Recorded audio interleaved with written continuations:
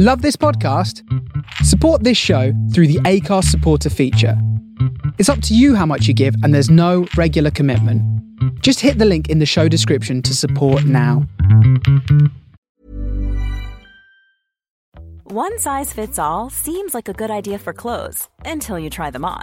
Same goes for healthcare. That's why United Healthcare offers flexible, budget-friendly coverage for medical, vision, dental, and more. Learn more at uh1.com. Ready to pop the question? The jewelers at BlueNile.com have got sparkle down to a science with beautiful lab-grown diamonds worthy of your most brilliant moments. Their lab-grown diamonds are independently graded and guaranteed identical to natural diamonds, and they're ready to ship to your door. Go to BlueNile.com and use promo code LISTEN to get $50 off your purchase of $500 or more. That's code LISTEN at BlueNile.com for $50 off. BlueNile.com, code LISTEN. Hi, I'm Daniel, founder of Pretty Litter. Cats and cat owners deserve better than any old-fashioned litter. That's why I teamed up with scientists and veterinarians to create Pretty Litter. Its innovative crystal formula has superior odor control and weighs up to 80% less than clay litter. Pretty Litter even monitors health by changing colors to help detect early signs of potential illness. It's the world's smartest kitty litter. Go to prettylitter.com and use code ACAST for 20% off your first order and a free cat toy. Terms and conditions apply. See site for details.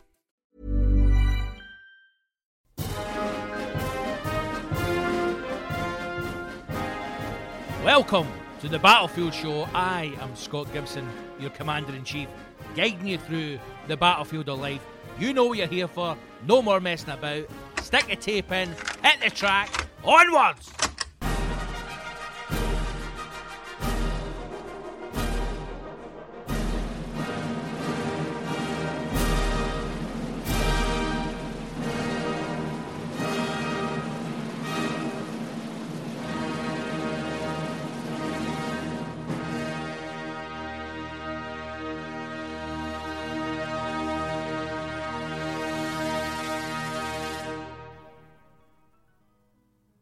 Episode 10.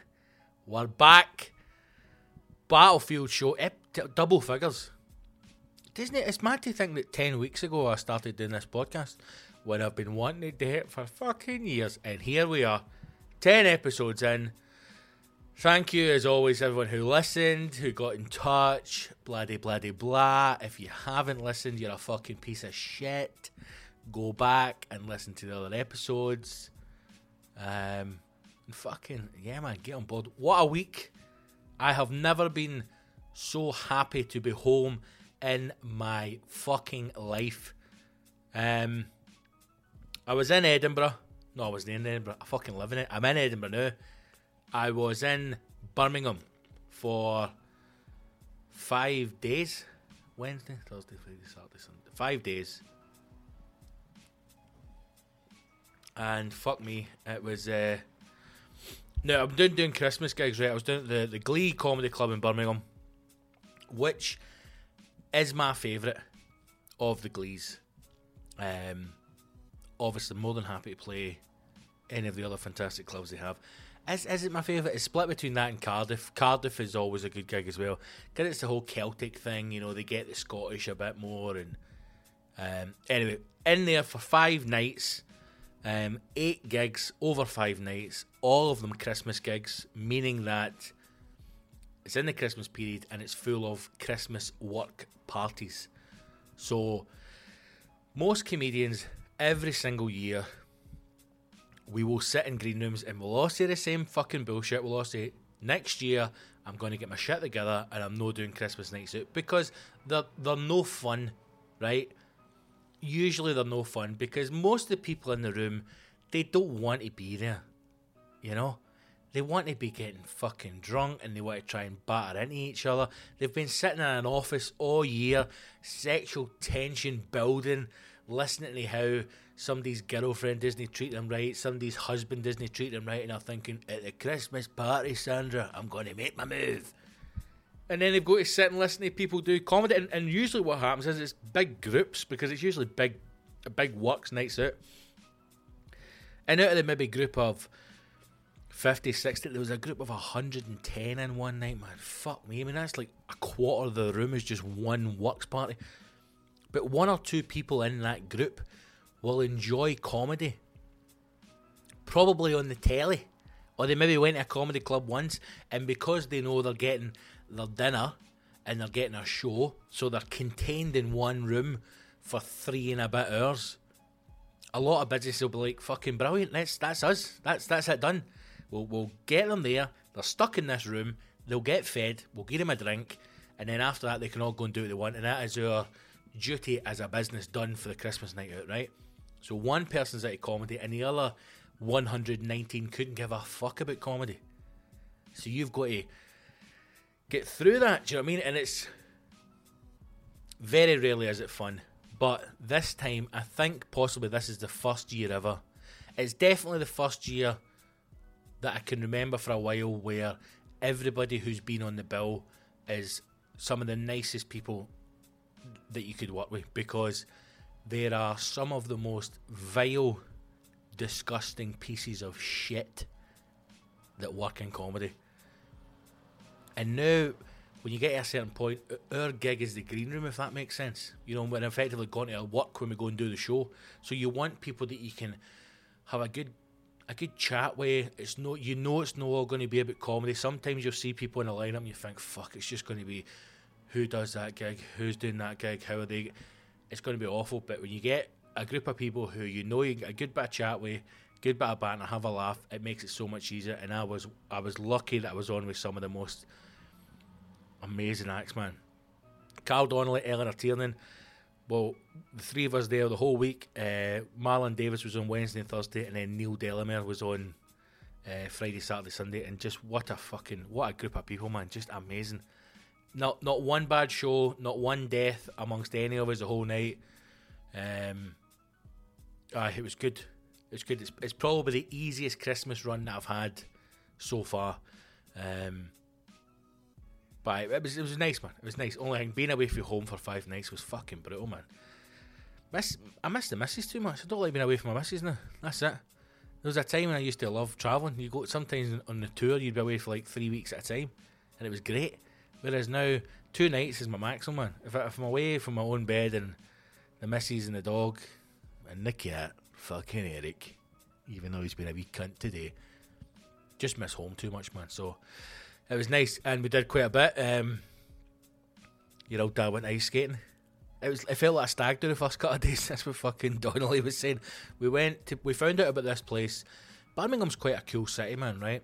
It's one of those places where you turn a corner and you see an old building, like an old part of the city, you think, that's fucking beautiful, man. And you literally turn your head 90 degrees and you could be presented with one of the most brutal scenes of poverty and fucking just despair in the planet. It's an odd city that it never allows you to feel as if you're in a fancy bit, if that makes sense. You're always kind of on edge. And I like that. I don't know if it's a Glasgow, you know, you're kind of fucking, here we fucking go. But it's cool, man. And it's good to be with people who have been in the city a lot. I am very bad at, whenever I'm gigging away, I stick to kind of touristy bits, or I stick to close to the hotel so I know where I'm going. I might go to the cinema to kill some time, or just go in a shopping centre, because you know you can get a coffee and fucking kill time, right? But there were people who knew the city, so we went to this kind of cool bit down in Digbeth, I think it is. I think that's kind of the hipstery bit, and we found this place. Well, we told about this place that does baseball, you know, the batting cages. Now, everybody's seen them in films, right? Everybody's seen them in a movie, and you've went, I fucking want a shot at the batting cage. And I've always wanted a shot at a batting cage. So, we went to the batting cage. 25 bangers for half an hour, which seemed a bit steep at the time. And I remember thinking, right, are we all going to get a cage each? Or are we just going to share a cage? We'll just share a cage between the three of us and see how we go on. Fuck me. Again, baseball is like darts or snooker, in the sense that you watch it and you think, that's a piece of piss. Do you know what I mean? We've all watched snooker and went, any cunt can play snooker. And then you go to play snooker and you're like, what? Misread. Capital of France. It's the most... And it's the same with baseball, right? It's fucking hard, man. It's not like rounders at school. It's hard. And these balls they weren't even baseballs. They were kind of like a version of a softball. But, I mean, it was fast enough. Once again, your old dad had got the fucking wrong grip, right? And it wasn't until the very last shot that I actually changed my grip and got my grip proper and then started smacking the fuckers at the park. So I stand by the fact if I had my grip right, I'd have been knocking zingers for day one. It's the same time when I went shooting. I need to shoot left-handed because I can't close my left eye. I can only close my right eye. So I was like, Paul, fucking miles away, Paul, missing. And then the guy's like, I think you might be left-handed, mate. I can tell you, mate, I'm right-handed. I think you may have to shoot left-handed. And then put it onto the left hand. Ba-boom, ba-boom. So it was like that. But it was fun, man. It was fun. And again, another thing, fucking knackering. Absolutely knackering. We're doing like 5 minutes on, right? And then next guy up, and then 5. So we got about 2 runs each. And it's like 20 odd balls that fucking rattle through. Fuck me, swinging a miss, man, is tiring. You can understand now why these baseball guys are just fucking arses like pincushions, just full of steroids. Because you just want to step up, fuck the ball right out the stadium, and then casually walk around, sit back in your ass, collect $100 million. Why would you be trying to swing and a miss, knackered where you can just pump your fucking bum cheeks full of steroids and then absolutely send it into orbit? That's what you should do. So we did baseball. I can't even remember the name of the place. It's cool. It's just like imagine a car garage. Do you know what I mean? Like a warehouse. Painted black, few baseball players, nice wee bar. Shit, that was cool. It was cool, man. It did make me think I would like to go and do the actual baseball, like the real cages where they fire the actual balls at you. There's also a bit of me, I think I'd want to fucking turn around, like just take it in the chest or take one in the chops, see what that was like. It was good fun, man. And then we went ice skating as well, mixed in with the Waynes. I'm always conscious about going ice skating because I'm a size 12, right? So they just, whenever you say a size 12 and you hand your shoes over, they fucking look at you as if you've just shot yourself, right? And you've handed the guy like a full fucking job. He going, this is my baby. It's the same when I go to buy shoes in a shop. I go, I'm looking at these, the Air Force Ones, because it's the only trade I'm worth buying. And if you buy any other shoe this Christmas, you're a fucking idiot. Air Force Ones is the most comfortable shoe you'll ever see in your life. You know, the wee person comes over going, can I get them in a size for you? Go, do you have them in a size 12? And their face, it's as if they've seen The Ring. The face on the cunt.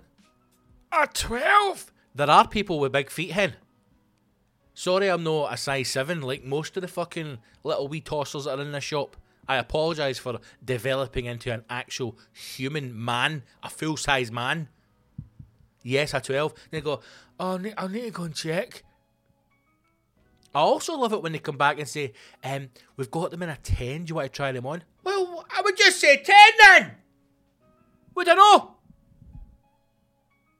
They wouldn't do this to anybody else. Nobody else can go, what size of shoe do you take? I'm an 8. Listen, we've got a 5. You want to try a 5? No, hen, because I'm an 8.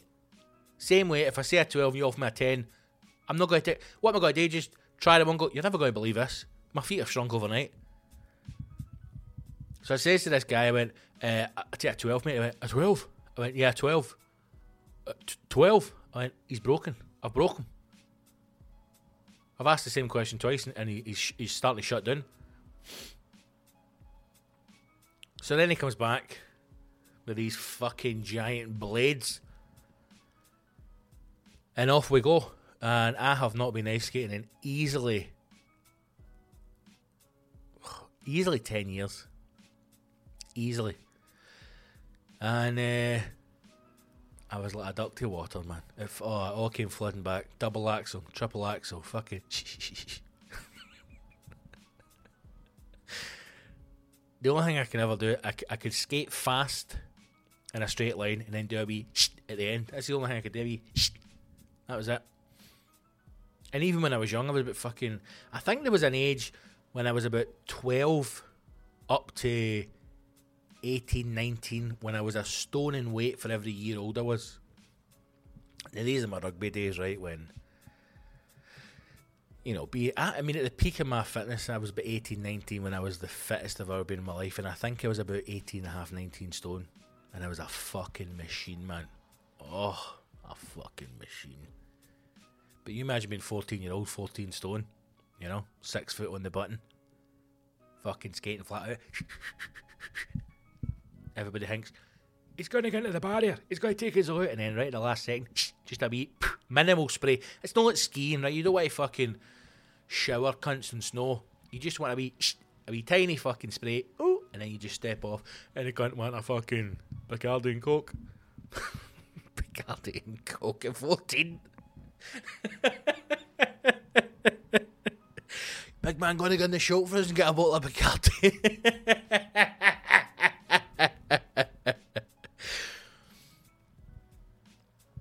Oh, that's how you fuck people up, man, isn't it? When you ask people to go, do Bams, do Wayne still ask people to go in the show from? Do young Waynes even drink anymore?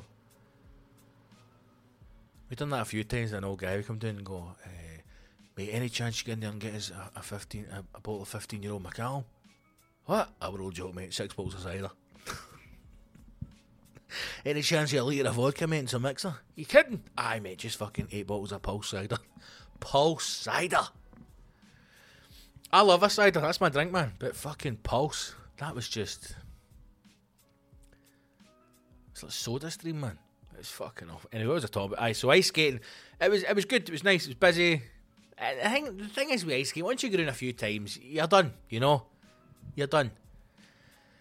But nobody really wants to call time on it, so you go in again and then you start trying to do backward stuff and the whole fucking side step over. But these Christmas ice rinks, they've never got enough size on them to get a good burst of speed up. At least when you would go ice skating before and it was like a proper rink, you know, you could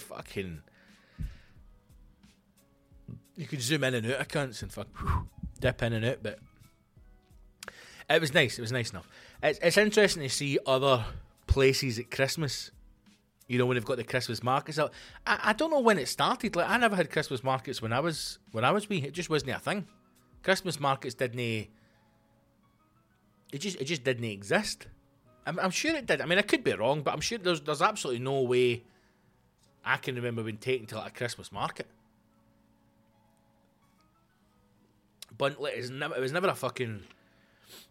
a big thing for bundle all the Waynes in the car, take them up to the Christmas market.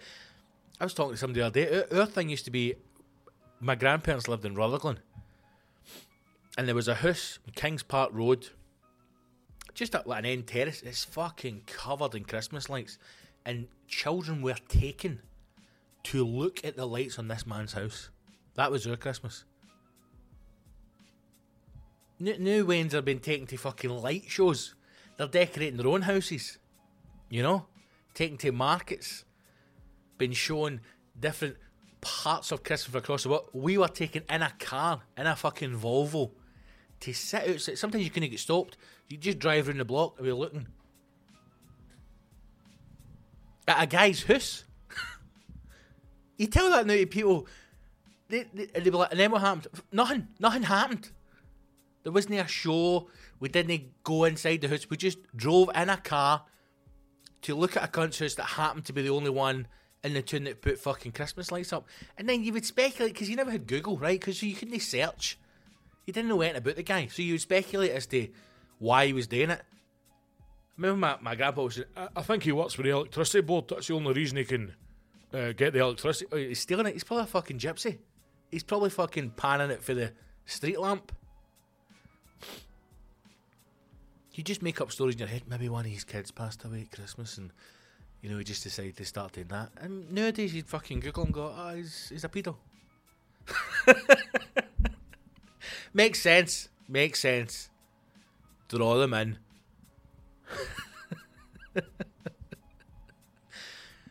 Here's my thing with Christmas markets. When did a foot-long hot dog become an integral part of Christmas? Every Christmas market that I've seen, now I'm aware that I've seen 3, but I imagine it's all the same fuck, because it was all the same shit in every single one of them, all the same style of hut, all the same vendors, right? Where do these huts go the rest of the year? But who decided a foot-long German sausage is the food item that covers Christmas? Not a cunt to be seen selling turkey. Couldn't he find a Brussels sprout if your life depended on it? But you can't move for fucking foot-long hot dogs. Bratwurst, currywurst. When did this become a Christmas thing? I don't know. If you know, fucking get in touch, man. Get in touch. Good time to tell you about fucking some admin shit, eh? Go to the website, scottgibsoncolony.co.uk. You know it by now. Join the mailing list. Best way to hear about upcoming tour dates and some one-off shows. I'm going to do a wee thing in Edinburgh, actually, pretty soon, that I will be announcing to the mailing list. And next year, 2020, I don't know if I'm going to get used to saying that, man. It sounds like some kind of Terminator, kind of demolition day, fucking 2020. But I'll be doing continuing on with the new material night as well throughout the year. Glasgow and Edinburgh. Possibly going to do a Dundee or maybe a Stirling one as well. But go to the website again, join the mailing list, and you will get to hear about those gigs before anyone else and get your tickets, and join the social medias as well. Got any questions for the show? Hey, fucking get in touch, man. Get in touch.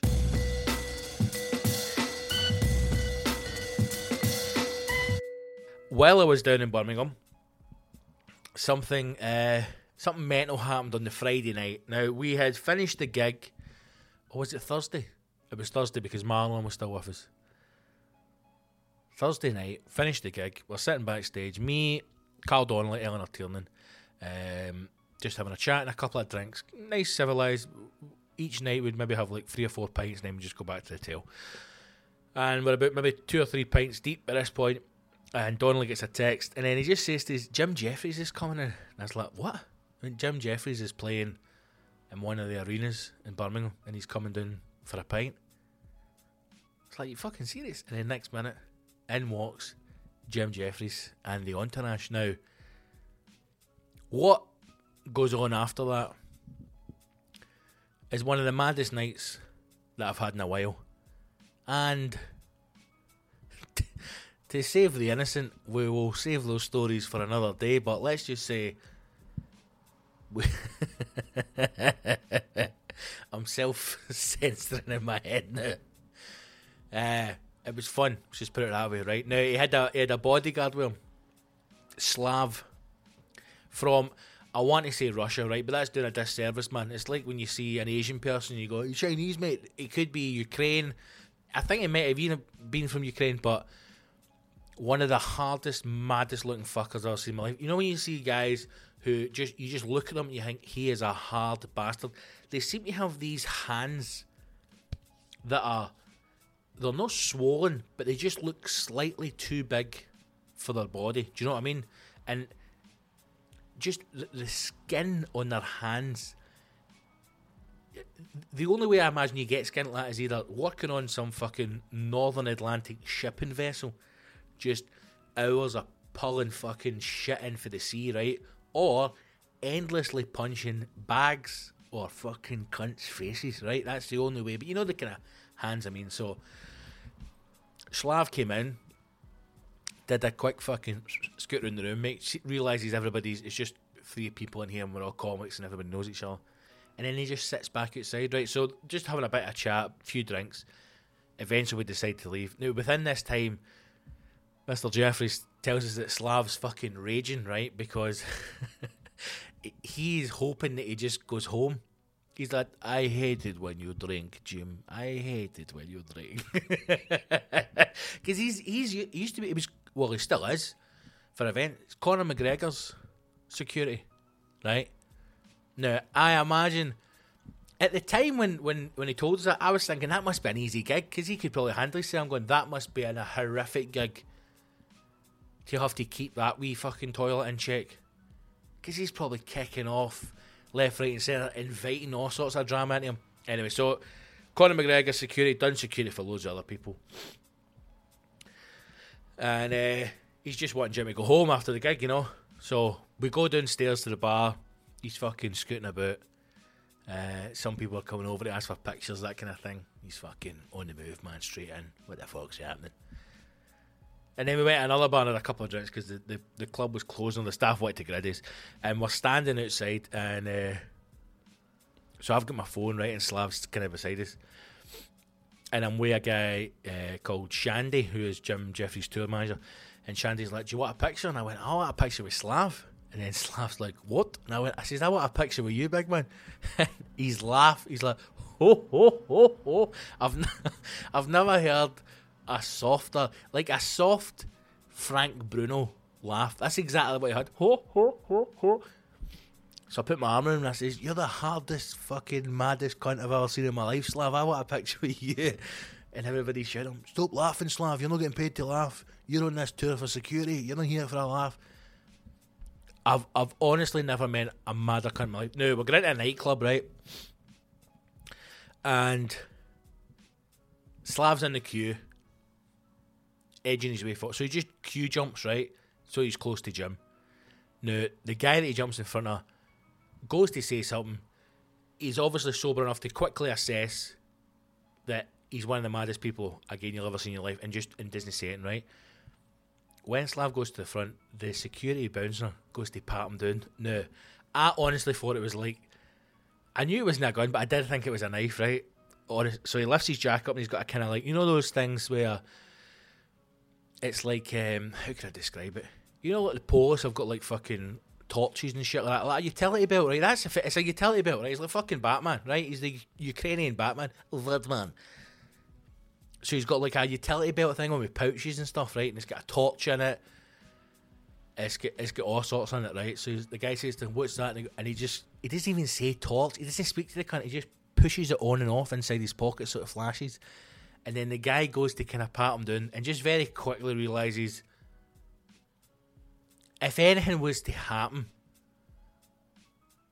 nobody could stop this cunt. But you also know, like, I don't know if it's because I used to work on the door years ago. You can just tell when you look at somebody if they're mental and there's a chance they can kick off, or if they're mental and they actually don't want to be there, so there's no risk getting happened. Does that make sense? Because you could just tell in his eyes, he's like, mate, I don't want to be, like, don't cause me any hassle. I'm stuck with this cunt. Just let me get in, right? So in he goes, and it was brilliant. See, to watch someone like be a it was just mad to see him be a security. We all try. He went to the toilet, right? She's like, Shandy, I got to piss. He's like, no worries, man, I'll keep an eye on him. So he's obviously making sure they all know where he's going. Right? Now he nips for a piss. He's going at 30 seconds, a minute, if that, right? And then Jim Jeffries giving it, Slav's away, he's away for a piss, So we all move and we all hide, right? Now we couldn't be any further from where we were standing. We're in a corner. We can see the door that he's going to walk in. And Shandy just says, before he even appears, he's going to walk out there, and the first place he's going to look is straight at us, and then he's going to walk over. And I was like, no chance, man. The cunt walked out the door. He walked out the door looking in our direction. He just walks out. He's like, doesn't even smile, and just walks straight over. And I was like, this cunt's unreal, man. It's fucking unreal. Big Slav. Amazing. Great weekend in Birmingham. Thanks to everybody who came out, and Jim Jeffries for a surprise mental evening on the Friday. And also, I suppose, for one of the worst hangovers I've had in a while. Tequila shots does not agree with anybody, and it certainly does not agree with your old dad. Good old Birmingham, man.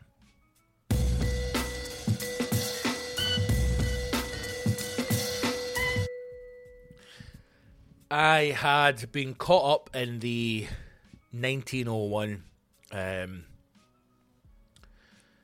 saga. Now, I should say that's Iron Brew. It's not some sectarian reference.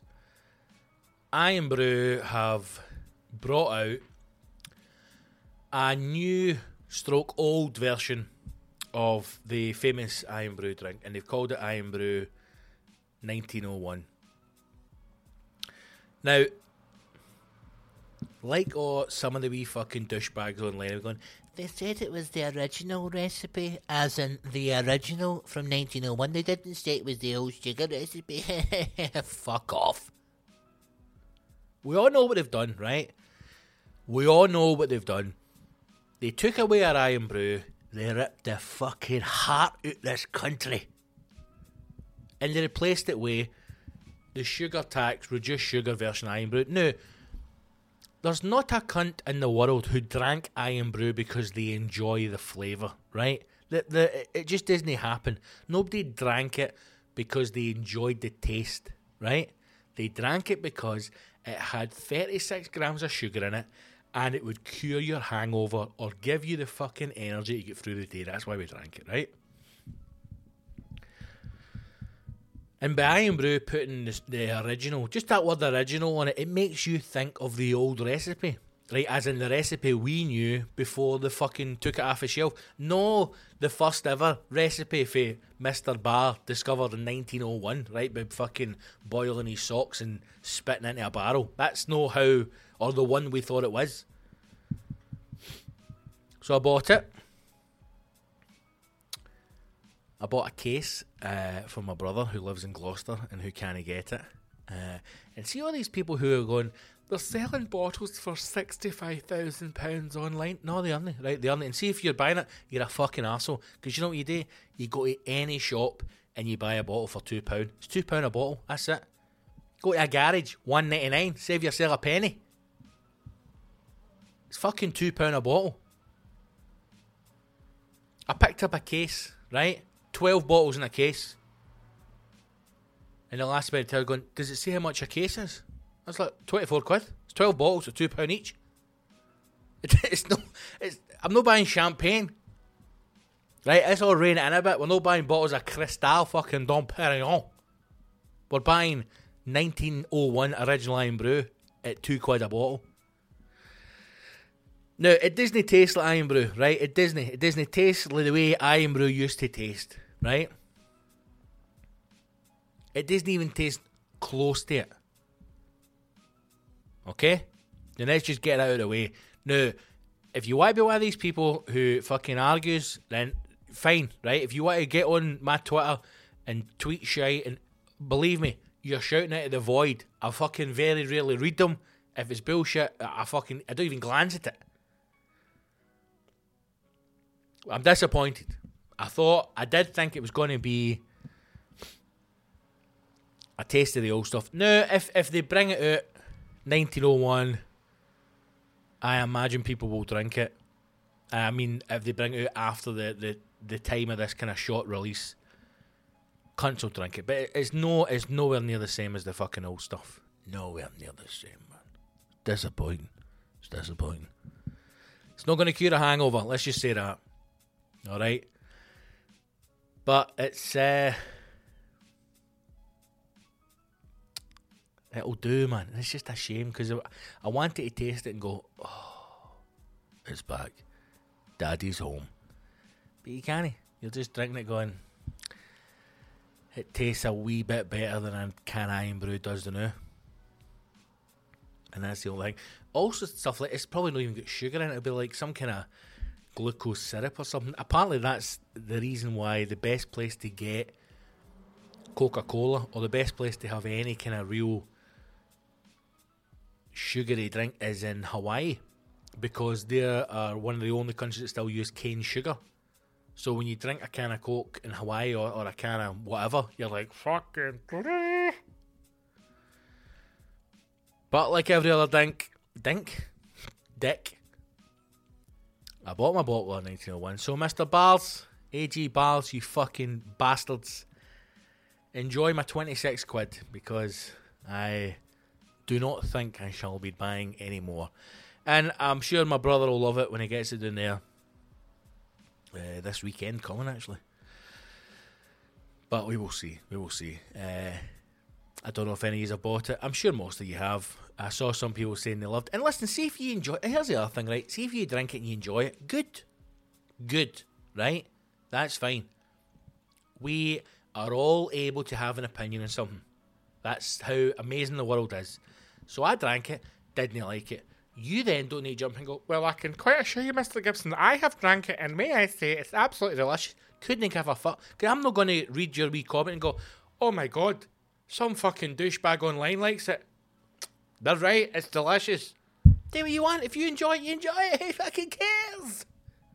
Why does everybody need to be the same on stuff or try and shoot somebody down? You like it. I think it's fucking below average. The world goes on. But 1901 is out there. Fucking get some, man. Fucking enjoy it. Or don't enjoy it. Do what you want. But if somebody wants to make an offer on these 12 bottles, I'll happily sell them so I don't need to fucking drive to bloody Gloucester. Who fucking lives in Gloucester? Anyway, as we approach the Christmas season, I bet there's going to be some cunt that gets a case of Irn-Bru for his Christmas. So sad. Some fucking poor fat bastard on the cusp of type 2 diabetes. You know? And the family's like, what did we get him?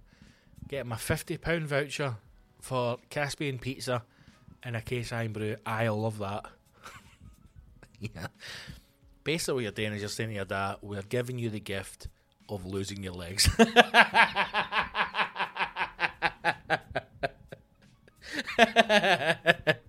You've always struggled with weight loss, father, so enjoy this, and then we're going to hack your legs off for the fucking knee, dude.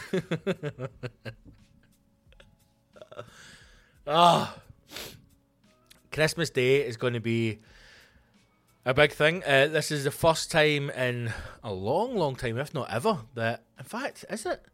First time ever I'm going to be at home on Christmas Day. So we're not going to anyone's house for Christmas. We're having a Christmas at home this year, me and the missus and the Waynes, Murphy and Eric, aka tour manager. And going to make a nice Christmas dinner. And it's got me thinking, because obviously the missus is vegetarian.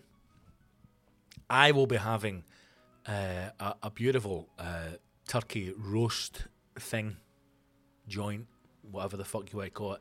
Some kind of wanky Marks and Spencer's fucking wrapped in, you know, Ayrshire cured bacon stuffed with fucking all sorts of piggy portness.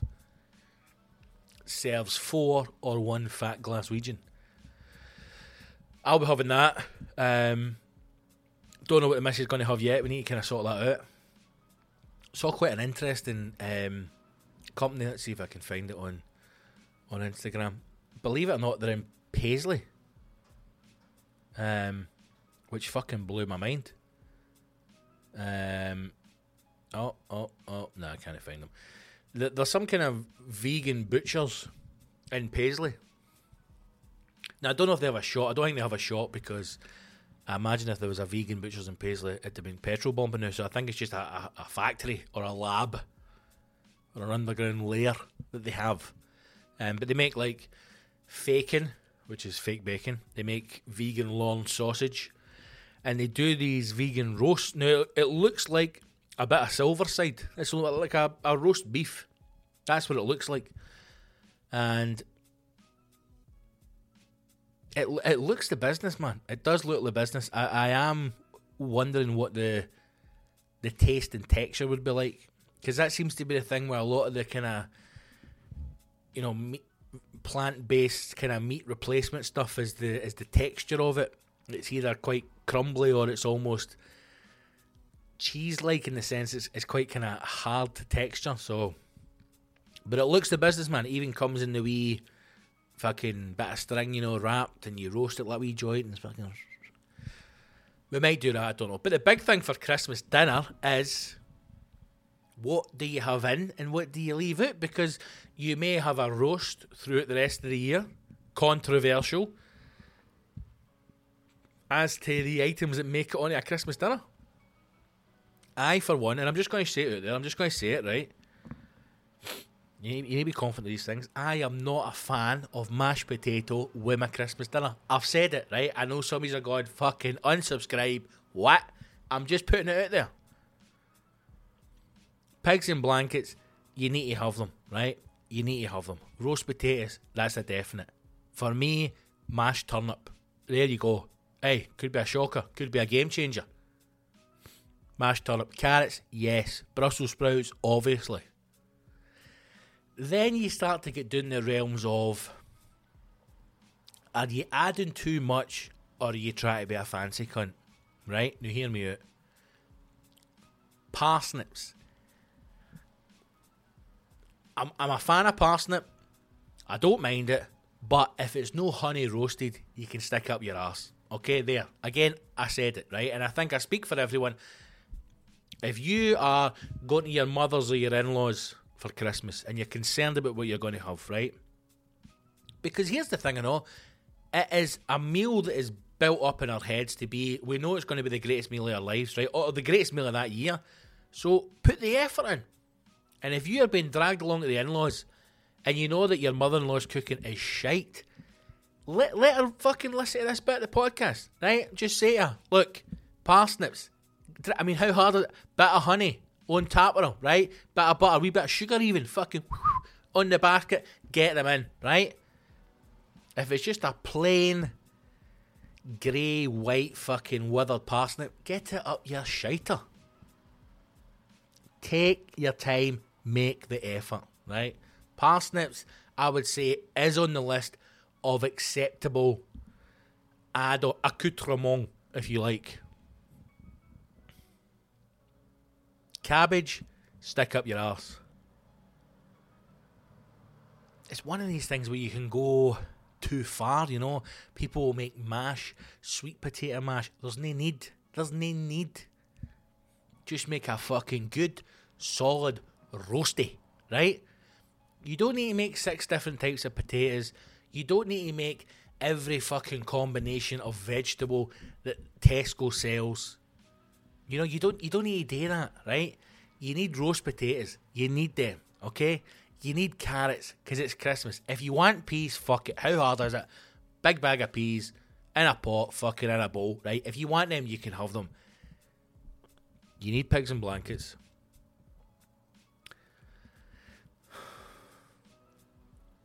They don't really need parsnips, but I would go there. And here's one for you now, right? I'm just going to throw it out there to the listeners. Yorkshire puddings, aye or no? Aye or no? I mean, I would say it's probably no part of a Christmas dinner, but hey, if I'm sitting doing a fucking Yorkshire puddings offer to me, hey, that's a bonus. I'm not going to say, oh, Margaret, it's fucking Christmas. Jesus. The name of the wee man. Yorkshire puddings. No, you're going to go fucking bring it on. I welcome a pudding of the Yorkshire. But are people going to go too much at Christmas? Are you dreading Christmas? A lot of people don't like it. Are you being dragged somewhere you don't want to go? Would you rather be at home? Would you rather be doing what the fucking your old dad's doing? Sitting in the house, feasting like fuck. I'm only going to leave the house on Christmas Day to let a dog out for a shite. That is it. I may even treat myself to a shite in the street as well. It's Christmas, why not? Other than that, I'll be sitting in my arse, stuffing my face all fucking day. And the best thing is nobody can judge you in Christmas. Nobody can judge you. Get up, open your presents, you know, sit there with the missus, compare in your head to see who has spent more on each other, so you know if you're one up or you're one down on the rest of the day. Don't think your missus isn't doing that. And there's only one win on this. That is for you to have spent more money on her. If you're sitting there on Christmas Day and you open your presents and you know in your heart of hearts that she has spent more money on you, in her head she's thinking, you fat piece of shit. That's what don't think she's sitting there going, oh, look at the stuff that he has bought me. I'm so fucking happy and blessed to have such a great partner. She's sitting there going, that fucking cunt's easily spent 150 to 200 quid less on what I fucking spent on that fucking fat shit. That's what she'll be thinking. So, try and get a gauge of what the money is. Even be bold enough to say, hey, what are we spending on each other? You know? And if she says 500, you go 700. That's my tip to you. Whatever you agree to spend, rattle 200 on top of it. That's it. That's it. And that will give you a nice Christmas Day. Open your presents, get your comfies on. If you've got a dog, take the dog out for a walk. have a nice breakfast. And by nice, I mean big. Hundreds of carbs, man. Hundreds of fucking pancakes, fried breakfast. Oh, orange juice. Fucking coffee. Eggs Benny, man, if you can be arsed. Bit of smoked salmon. Oh. Then you maybe have a shite and a sleep. Who knows? Watch some telly. Get yourself ready for the fucking big event, which is the main dinner, man. And you go fucking hard. And you go heavy. Fucking extra stuff like that. Fucking yes. And then you go to the point where you think you're either going to shit yourself or be physically sick because you've consumed so much. Then you rest, okay? And you convince yourself in your mind, you use the Chinese takeaway method, okay? And that is that you tell yourself you're going to be hungry in an hour. That's it. Regardless of how much you've eaten, you know you're going to be hungry in an hour. And because it's Christmas, nobody can say it to you. Now, normally on a normal night, if you're sitting in the house and you've just had your dinner and you turn to your significant other or your family an hour after your dinner and say, does anybody want a sandwich? Does anybody want some cheese and crackers? The barrage of abuse you would receive. You know, like one of the scenes at is it Hero? When they fucking, you just see like 600 arrows shooting through the sky. That is the level of abuse you would receive. A sandwich? You just had your dinner, you fat cunt. But in Christmas, all bets are off. All bets are off. Even if you're sitting on that sofa and somebody says, do you want a sandwich? And you know inside, if I eat a sandwich, I'm going to explode. You turn to that person and you say, I love a sandwich. Because it's your one day to pig the fuck out. And that's exactly what I'm going to do. I found a cheesemonger, which again, other than cheese and iron, fish, what other mongers are there? Cheesemonger, ironmonger, fishmonger. Why is a butcher no a meatmonger?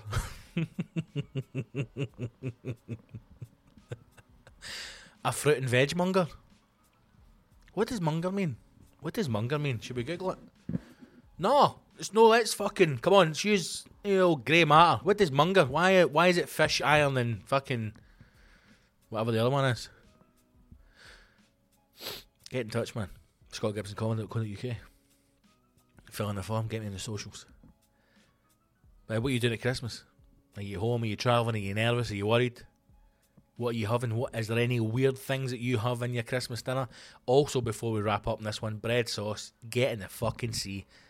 If you want to ruin a perfectly good meal by sticking a fucking dollop of fucking lumpy spunk on your dinner, get in the fucking sea. Enjoy Christmas, kids.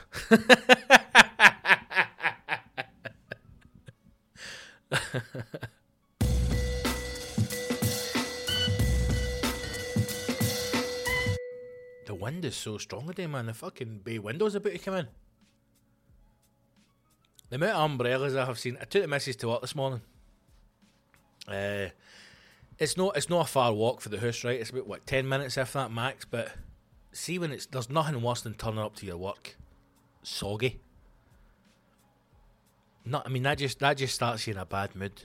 I mean, nothing is getting you to that. Nothing is getting you to that. I used to hate that, man. Turning up to your fucking work like damp, you know.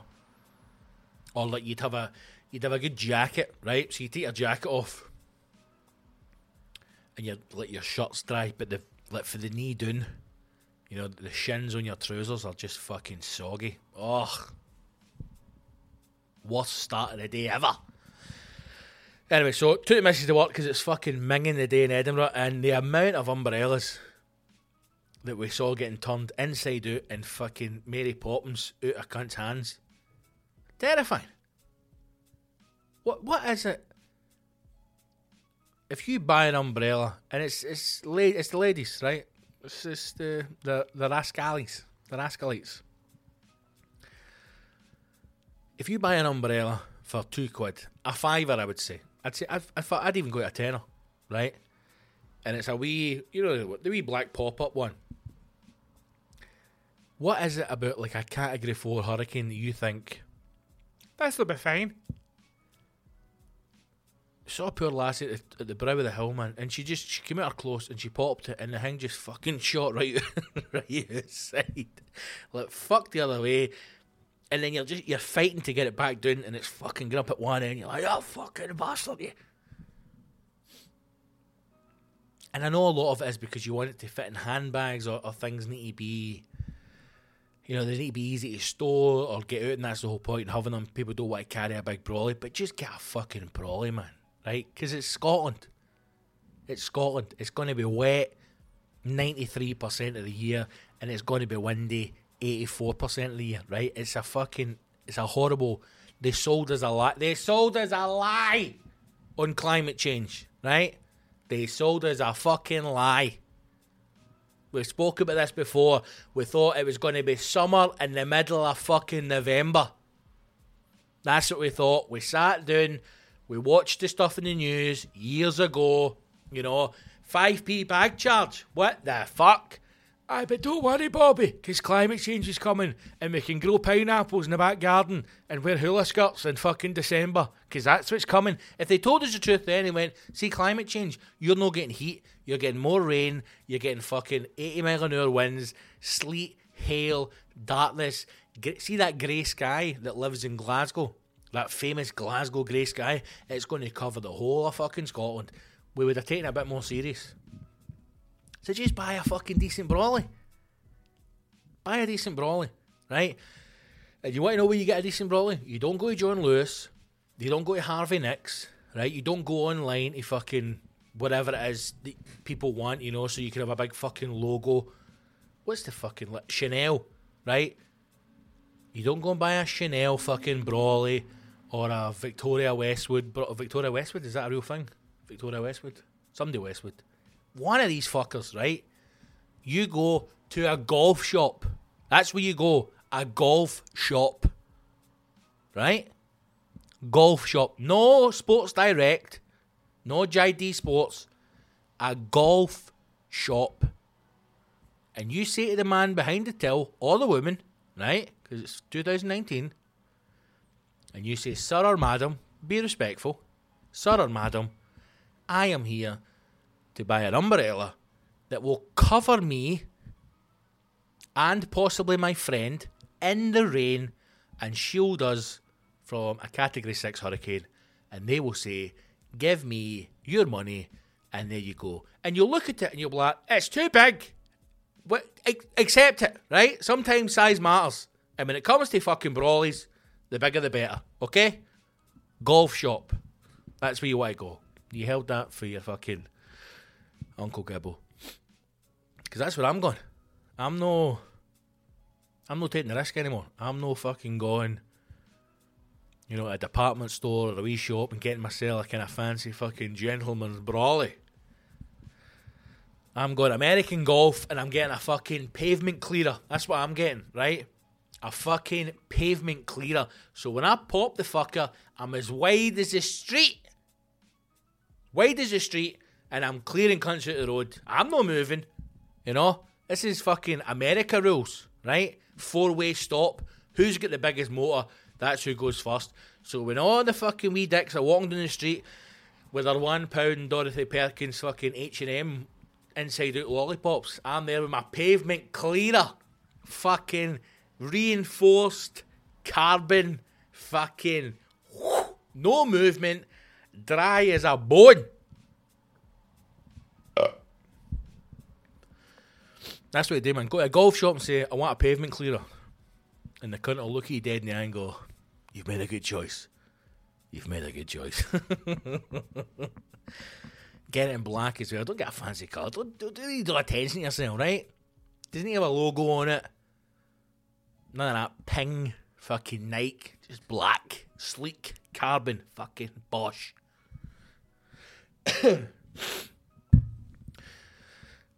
What else has happened since we've last spoke? Did you watch the fight? Again, disappointed, man. Disappointed. This is my issue with AJ, Anthony Joshua. I like him as a person. I think that comes across well. He's good for the sport. A good ambassador. He's went a bit fucking off the rails the last couple of months, and I can understand why. But I am not a fan of him as a boxer. I don't think he's a particularly good boxer. And I know that the hardest thing about talking about sport is you will always have someone who disagrees with you, in the sense of you will have an opposition to the fan, you know. So you will support one person, someone else will support another. You'll always have that. And it's difficult sometimes to have a discussion, because if someone is a genuine fan, they'll just shut you down. They're no interest in hearing it. And I think a lot of the Anthony Joshua fans are just diehards, you know. He's the greatest heavyweight champion of all time. Let's be honest, he's not the best boxer heavyweight currently, and he's nowhere near the best heavyweight boxer of all time. I know people will say Ali. I mean, there's people who are boxing fans, you know, will say maybe Foreman was a better champion than Ali, but it's Tyson. For me, it's Tyson, right? He is the Mike Tyson, by the way, is the greatest heavyweight champion ever. I think Mike Tyson in his peak would have destroyed Ali. And again, these things are just opinion. And I know, I don't know for a fact, it's opinion again, Scott, come on. Tyson in his prime would destroy Fury now, would destroy Joshua now. And Deontay Wilder, man, he wouldn't fucking stand a chance against Tyson. But if we look at the three we've got, Fury, Wilder and Joshua, and I think you put Ruiz into that mix. Now I know that, I mean, people have been calling him a disgrace, Ruiz, because of the weight that he put on, the way he entered the ring, he's training the last couple of months. This is a guy who, if I'm right in saying this, the fight he had before Joshua, the biggest purse that he'd picked up to that point was $200,000. Now that's an insane amount of money, right? For the average Joe, the average person in the street. But you think off the back of that $200,000 that he's picking up for one fight, he is paying, you know, he's probably paying to run his gym, he's got his management team, he's got everybody, so he's paying for his family and he's paying for everyone around him, right? So that $200,000, by the time you break it down, is not a lot considering you are a heavyweight boxer at a significant level that you're earning money. Then he steps in the ring against Joshua, and it was his chance to prove the skill that he has, and he proved that because he fucking sparked Joshua on his arse. Right? He never put him down. He sparked him to fuck. Joshua didn't know who he was, where he was, or what the fuck was happening to him. He was gone. Right? Joshua didn't lose those belts. Those belts were taken from him. Right? And there's a difference in that. People keep referring to that as Joshua losing the belts. He never lost it. He got knocked the fuck down over and over again, and Ruiz took those belts from him. Now, for whatever reason, Joshua is refusing to say what was wrong with him medically, right? And I don't know if it's just to build a bit of hype, to put more coverage over it. I don't know. But even if something was wrong with him medically, if you are a fighter, and this is all opinion, right? It's just what I think. If you're a fighter, you know, it's in your blood and it's in your fucking soul, man. It's in your DNA. If somebody starts smacking you, I don't care how sick you are, man. There's something that just switches on and you go into attack mode. In that first fight, Joshua never had it. Now, Ruiz is then going away and he's fucking partied for 6 months. He's put on nearly 4 stone in weight, man, right? The cunt was fucking... I mean, he was big before, but he's big now. And after he's saying, you know, I was eating wrong and I was training wrong and I was partying wrong. And fair fucks to him, right? Fair fucks to him. Now, people called him a disgrace, like I said, because the state he was way out of the ring. But I will say this to you. The guy has come back after however long it was, and he's admitted to training badly, eating badly, and that a lot of stuff was wrong. He's admitted to that. And he's shown that by the weight that he gained, 3.5, 4 stone, since the last fight, right? he still never went down once. He never went down once. Now, yes, Joshua did a great display of boxing and used the jab, kept him at a distance. He didn't run. Joshua never ran from him. He used the ring and he used his speed and he kept him moving. Right? Kept him moving. But Joshua never once, not only did he not put Ruiz down, he never even wobbled him.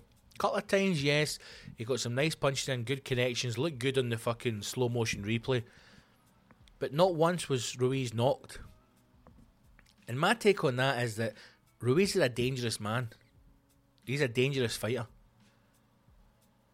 If you have got someone who's admitted to being physically in a bad shape and not preparing well, imagine what he will do in his next fight. Now, his next fight is not going to be against Joshua, right? Joshua's no stupid enough to ever get in a ring with Ruiz again, because if he got in a ring with a fit, healthy, well-trained Ruiz, I have no doubt Ruiz would fucking spark him out good night.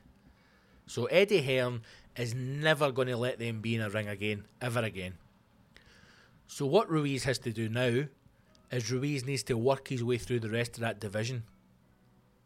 And Ruiz has to go after Deontay Wilder. That's what he has to do. He has to go after that belt. Because Joshua's next thing will be to unify everything, to get that last belt. That will be the last thing. And as soon as he does that, he'll retire. You'll never see him again. So I think Ruiz needs to position himself in a way that he has that belt. And that fight has to happen. I think that Tyson Fury would take AJ, and I think Deontay Wilder would take AJ. So I really don't know what happens now.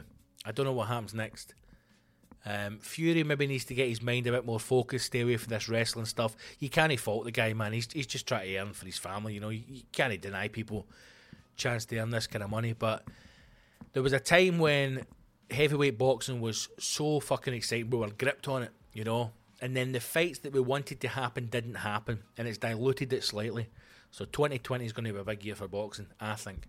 I hope we see Wilder Fury again. And I really hope that we see Joshua take on one of the big boys. But even if he's got to fight Usyk, man, that's not an easy fight. He's a fucking dangerous boy, man. He's a dangerous boy. And if somebody gets inside Joshua, man, I just don't know that he's got, one, the defence, or two, the chin to take a serious attack. So it's going to be interesting to see. But it was good to watch. Saudi Arabia, what was the fucking point in that? Do you think that stadium didn't even exist 2 months, before it? They just built it. It shows you what happens when a bit of slave labour, and no fucking planning permission required for the council can do for you. Cunts can't even get a shed built in their back garden here in 2 months. But the old Saudis can build a 15,000 seat arena. Fuck me. What a place, man. But well done, Joshua. Good fight from a technical side. Fucking boring fight from an audience side. I would have liked you to have actually put him down one. I think if he knocked Ruiz out and got a stoppage that way, that would have put it to bed. The fact that he hasn't knocked him down and it's gone to points, again, just leaves that taste in your mouth going, well, we need to see a third fight then. Because it almost feels like a draw, if I'm being honest. But there you go. Did you watch it? What do you think? Who knows, man. Right, let's get this moving. Okay, team. Let's do some news items, shall we? Let's look at some exciting news items from around the world. Play the jingle!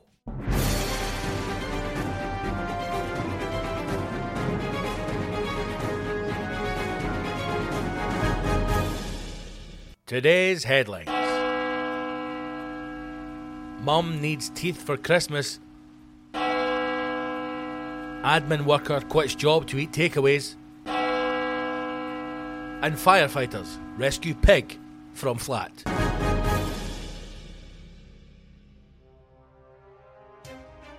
I mean, I know I say it every episode, but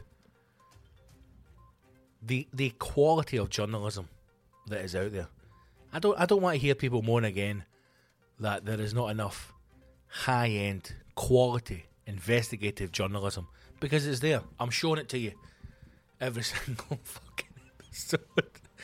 Right, let's start with some gummy bastard who's lost her fucking teeth to an apple pie. As always, these are from the Metro, you know. It's a free paper, and you're probably asking yourself, why is a newspaper free? And I think it's because they have a lot of fucking shit as their news stories. From the Metro, Joe Roberts, a new journalist to us. The headline being, Mum needs teeth for Christmas after swallowing dentures eating a mince pie. And there's a picture here of Angie McGill with the pie. Obviously not the pie that she lost her teeth with, because this is a full pie. But you can see from Angie's mouth that those teeth were probably grateful to have been evacuated from that mouth, because that is a horrifying gub. I think Angie enjoys a cigarette and possibly a gin or four. There's no Slimline tonic in that gin. Those teeth, I mean, that the wee one next to it looks ready to go. We read on. All this mum wants for Christmas is 2 front teeth. Fucking hell, Joe. That's the first line you go with your report. After she accidentally swallowed her dentures eating an Aldi. Oh, Aldi! Mince pie. Angie McGill, 52, was tucking into her festive snack when she ate what she thought was a bit of pastry. So let's get this straight here. She's eaten a tooth, but she thought it was pastry. Now, as you know, pastry is soft, crumbly in the mouth. Did her teeth crumble? Did they disintegrate in her mouth? Is that how fucked her teeth were to start with? But she realised that she actually swallowed her partial dentures and started panicking. It's not even her own teeth! She swallowed her fucking falsers. She swallowed her false teeth. The caterer went to hospital and an x-ray revealed the plate was stuck halfway down her throat. She has eaten a mince pie and swallowed her fucking false teeth and plate. People fucking on. They don't. There's no hope. There's no hope. Forget all this Brexit. Forget the fact that the fucking Tories are going to get back in and the country's fucked. There is a vast number of this population that are beyond repair. Beyond repair. This fucking woman is eating a mince pie. Somehow her fucking denture plate has come dislodged. She swallowed the whole plate, then went to hospital for an x-ray and decides somehow to contact the fucking paper. Medics advise any procedure to pull the plate back up her throat. Why the fuck would you do that? Would do more good than harm. Obviously, I'm not a doctor. There's 2 ways we can do this, Mrs. McGill. We can go in, we can send a team of what we do is we actually take some doctors and we shrink them down to the size of a jelly baby, and then we send them down your esophagus, your throat, to retrieve the plate. Or we can give you this drink and you can shite it out. It's up to you. So Angela, oh poor Angela, had to wait 72 hours for her dentures to pass through her digestive system. Oh no, before flushing them down the loo. Why do you flush them down the loo? Fucking just wash them and get them in your mouth. I don't imagine it's the worst thing you've had in your gub. You've had a fucking Aldi mince pie in there. Oh, here we... This is always a thing. Mama 3, Angela for Glasgow. Of course she's for fucking Glasgow. Of course she's for Glasgow. What is it with Scottish people, man? Why are we the fucking dregs of society? There's stories on here of people raising tens of thousands of pounds for a charity. There's pictures on here a news story of somebody fucking rescuing a person for a house that was on fire. And the story we have of the Scottish person is a 52-year-old mother of 3 who swallowed her dentures and shat them out. That's the story. Right? It's no, the story isn't somebody had a mince pie and her tooth fell out, because that isn't what the story is. We've read 3 lines and we know the story. Angie McGill, 52, has been on the gin, she swallowed her teeth and she shat her fucking dentures out. That's the story. Mum of 3, Angela from Glasgow, said, I think I made their day, to be honest, maybe even their year. It was ever so funny. That's it, Angie. You've made their day. You've made their day. Those people in accident emergency in that hospital have been going, do you know what, we've had a terrible year. Budget cuts have cost us lost members of staff. We have people waiting in the corridors to be treated. People's lives in their hand, the stress that we're under. I've worked an 18-hour shift, but do you know what? I was ready to pack it all in. I was ready to chuck it all. Not even just work, life. I was ready to cut my fucking self to the point of no coming back. And then do you know what happened today? Do you know what happened today? An angel visited us. An angel. An actual angel named Angie McGill. She visited the hospital. And she gave us hope that there is a future for us. A chance for a happy future. What did she say to you? She never said anything. She never said anything. She just swallowed her dentures and she shat them back out again. God bless you, Angie. God bless you. You fucking nugget. Angie McGill goes on to say, obviously I wasn't going to be using the plate again. Why no, Angie? Why fucking no? Like I said, all I want for Christmas is my 2 front teeth. Oh, I fucking hate this story.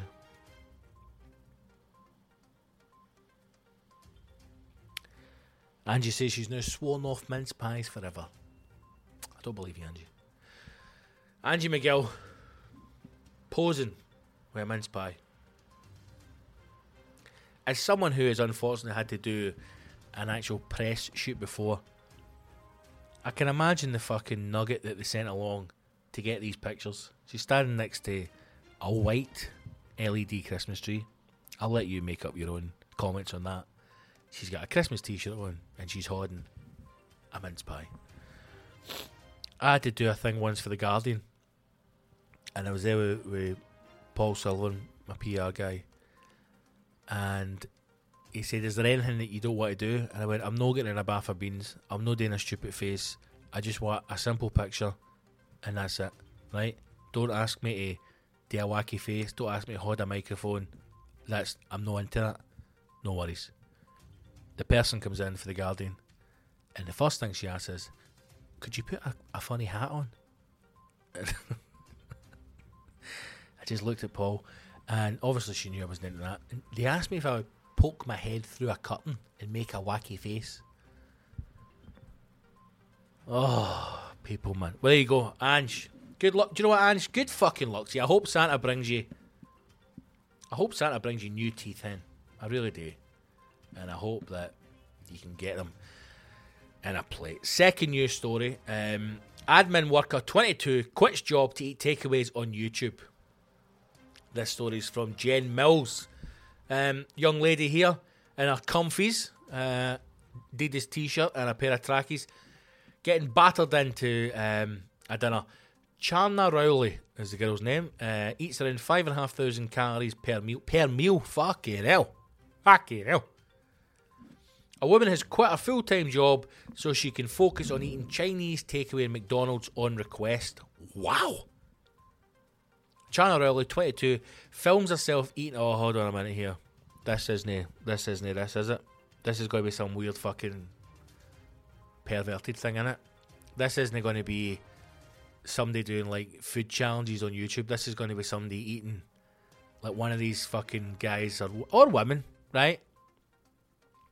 They get, like, turned on by people eating food, innit? I'm already fucking regretting this. I'm sorry, team, for bringing you these stories.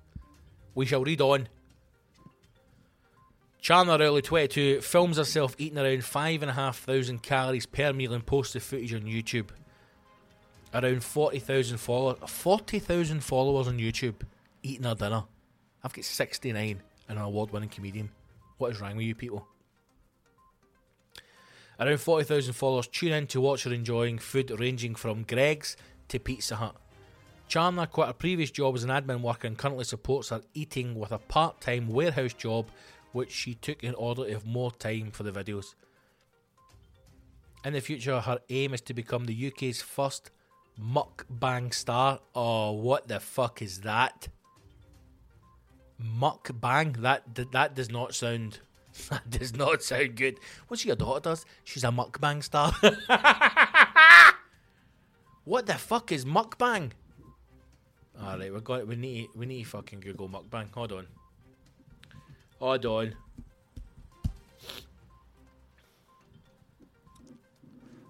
Mukbang. M-U-K-B-E-N-G. Mukbang. What does that mean?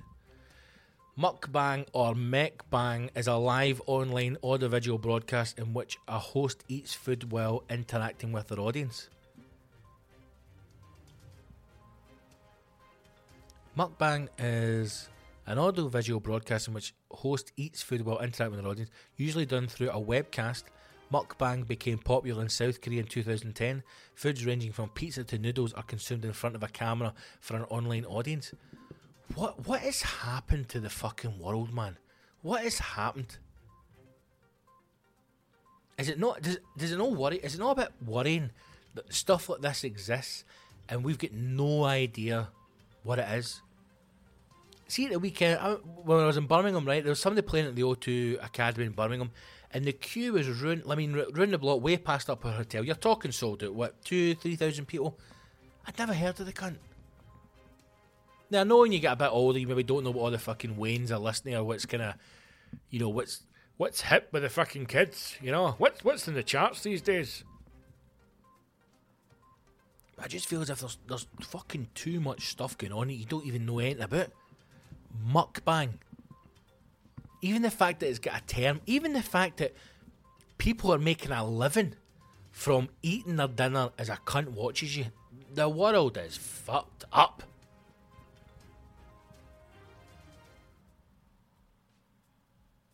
Chandler goes on to say that her ultimate aim is to work up to eating 10,000 calories in one sitting. Fuck a duck, man. Many of her videos feature her boyfriend of 8 months who eats along with her and vlogs under the name Trans King. I'm not going there. The couple who live together appear side by side eating chicken or Chinese and have no plans to stop. Why would you stop, man? Charna from London said, "I've got to show how confident I am. I might get something stuck in my tooth or around my mouth, but people love how funny I am." Oh, hen. I have the negative ones telling me how fat I am, how I could be really pretty if I try not to eat so much, but most of the time I just don't answer. I enjoy it and it gives me confidence, and now that I can monetize, here we go, now that I can monetize my channel and really respond to people's requests, it can become a full-time career move. It can, until you're dead. Do you know what? Fuck, just do what you want, man. People do what you want. It blows my mind that someone will actually sit down and watch somebody eat a dinner. But then who am I to judge, man? I watched a cunt make a fucking espresso the other day on YouTube to try and... At least I'm trying to learn how to use a fucking old-fashioned Gaggia coffee machine, right? Fucking did-ink, weigh my beans, grind my fucking beans. That sounds quite sexual. But if you are leaving a job, an actual job where you interact with people, you know, you earn money, you maybe grow as a person, to stay at home and eat food and put it on YouTube and hope that makes you rich, even though you're probably no happy inside. Is this the whole fucking Kardashian thing that's driving this, you know, where people who don't really have a talent or any significant thing in their life still feel as if they should be rich and famous? I don't fucking know. But hey, Charma, good luck with your dinner, hen. Enjoy it, man, right? Maybe do a wee review of 1901, Bars Iron Brew. Fuck knows, I'm not going to give you ideas. And let's move on quickly to our final story. The pig, where is he? There he is there. Firefighters rescue 30-stone pig from a flat where it ate Chinese takeaways. Maybe it was Charlie's pig. I don't know. Let's read on. Another story from Jen Mills. Fucking hell, that's a big pig, man. A huge pig had to be put on a stretcher and taken out of an upstairs flat where it was stuck. 2-year-old Twiglet, good name for a pig, who weighs 30 stone. Fucking hell. Had been advertised as a micro pig and sold for 60 quid. To a grandmother who always wanted a pet pig. I would love a pet pig. She's bought a £60 micro pig. I mean, alarm bells are ringing there. These things go for £1 a piece. And she's got one for 60 quid. And it turns out it's a normal pig and it grew to 30 stone. Fucking amazing. The pig slept in a mattress, was toilet trained to use a litter tray. I cannot imagine what a 30-stone pig using a litter tray must be like. And was fed in Chinese takeaways, chocolate and porridge. That's just abuse, hen. At first, she was tiny, but she soon ballooned to be larger than a baby elephant. Despite her size, she lived a life of luxury in the Rotherham flat for 2 years, with owner Elaine Edwards refusing to let anyone make bacon sandwich jokes about her. Why would you make bacon sandwich jokes? Again, this is just a journalist trying to be funny. Fucking stick to the facts. However, when Elaine passed away, aged just 57, poor Elaine, her family were unable to bring Twiglet out of the flat because she was too enormous to go down the stairs.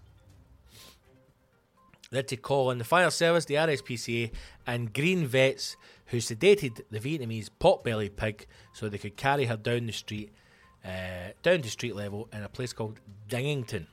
6 firefighters loaded her onto a baratic stretcher, don't know, and manoeuvred her down in an operation that took 3 hours. 3 hours to get a 30-stone pig out of a flat by 6 firefighters. Let's hope nobody had a house fire during that time. Imagine that. You lose your house, family members, all your belongings. Where were the firemen? They were rescuing a 30-stone pig from a flat. That's right. You burned in a fire while they were serving a pig. 5'2" long. Wow. Twiglet. It's a big pig, man. 5'2" and fucking 30 stone. That's like a 30-stone Kylie Minogue. That's a big pig.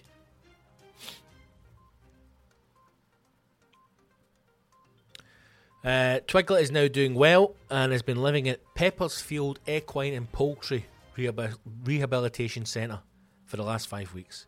She's lost about a stone and a half, after switching her junk food diet to normal animal feed. There you go, man. She's going to be fucking slimmed down. Elaine's granddaughter said, "My nan had always wanted a pig ever since she was a little girl, so she bought one for £60 off Facebook."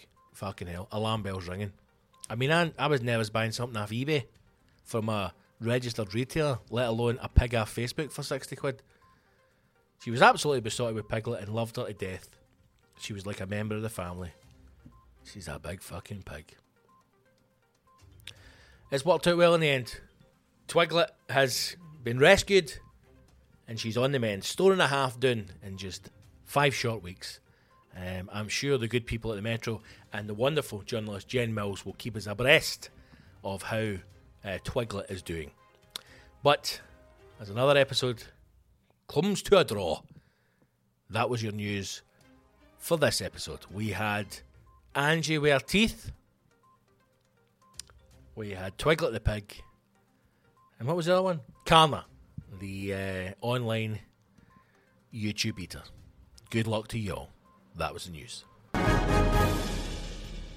Right, team, we're going to wrap this one up. Episode 10 in the bag. Thank you to everyone who's listened. It's drive the numbers as always. It's the usual stuff at the end, man. If you enjoy the podcast, share it. Thank you to everybody who comments, everyone who's been listening, even to those of you, like I said, it's only 10 episodes. We've only been doing it for 10 weeks. And those people who got in touch, sending me the images of it appearing on their Spotify end of year roundup, man. That was pretty cool to see the podcast on there. So thank you to everyone who has listened. Please continue to do so. Easiest way to do it, scottgibsoncomedy.co.uk. All the links to my social medias are on there. Like it on Facebook, it's Scott Gibson Comedy. Instagram, @Big Scott Gibson. Twitter, @Big Scott Gibson. There is a contact page on the website if you want to send me questions. If you don't want to do it in social media and you want it to be anonymous, you can do it there. If you've got any questions or topics, get in touch. This Sunday, 15th, in Glasgow, is the Hashtag Show Live. It's the other podcast that I do with the wonderful Malak Ali. There are, as I say this, there were a handful of tickets left. I don't know if there'll be any left come Sunday, but if you haven't got it and you want to come along to that, go to the Hashtag website and snap your tickets up, or take a chance on Sunday and get the few that will be held on the door. I have got a couple of things coming up as well, which we'll talk about more over the Christmas period, and we'll get some other dates for the tour coming up in 2020 that we'll promote soon. The other big one, next year, March the 7th, I will be at the Classic Grand in Glasgow doing a brand new show. Tickets for that are on sale on my website, scottgibsoncomedy.co.uk. There are tickets left for that, so if you haven't got them yet, go to the website, treat somebody for Christmas, give them the gift of laughter, something to look forward to, you know. Christmas Day, you open up all your presents, you rip it all, and then the kind of excitement's done. But imagine you go, here, there's another one, and there's a ticket to see the big man in March. You know, you're effectively giving them 2 and a bit months of joy as they fucking look forward to some new stories for your old dad. So March the 7th in the Classic Grand, I will be back with a brand new show for 2020 before we take that to the Fringe and on the road. So go to the website, get your tickets. Thanks for listening. Please do keep supporting the show. Subscribe to the channels wherever you get it, SoundCloud, Spotify, iTunes, and subscribe to the YouTube channel as well, and let's grow that up. Thanks for listening. Episode 10. I'll see you in the battlefield soon. Onwards!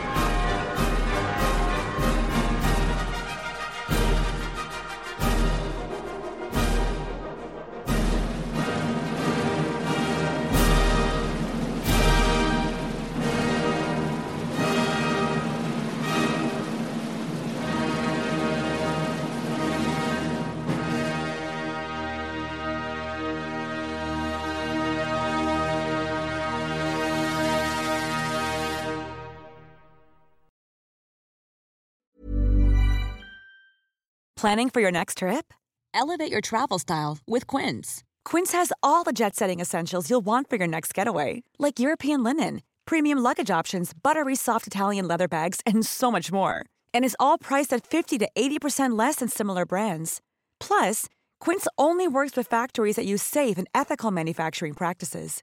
Pack your bags with high-quality essentials you'll be wearing for vacations to come with Quince. Go to quince.com/pack for free shipping and 365-day returns.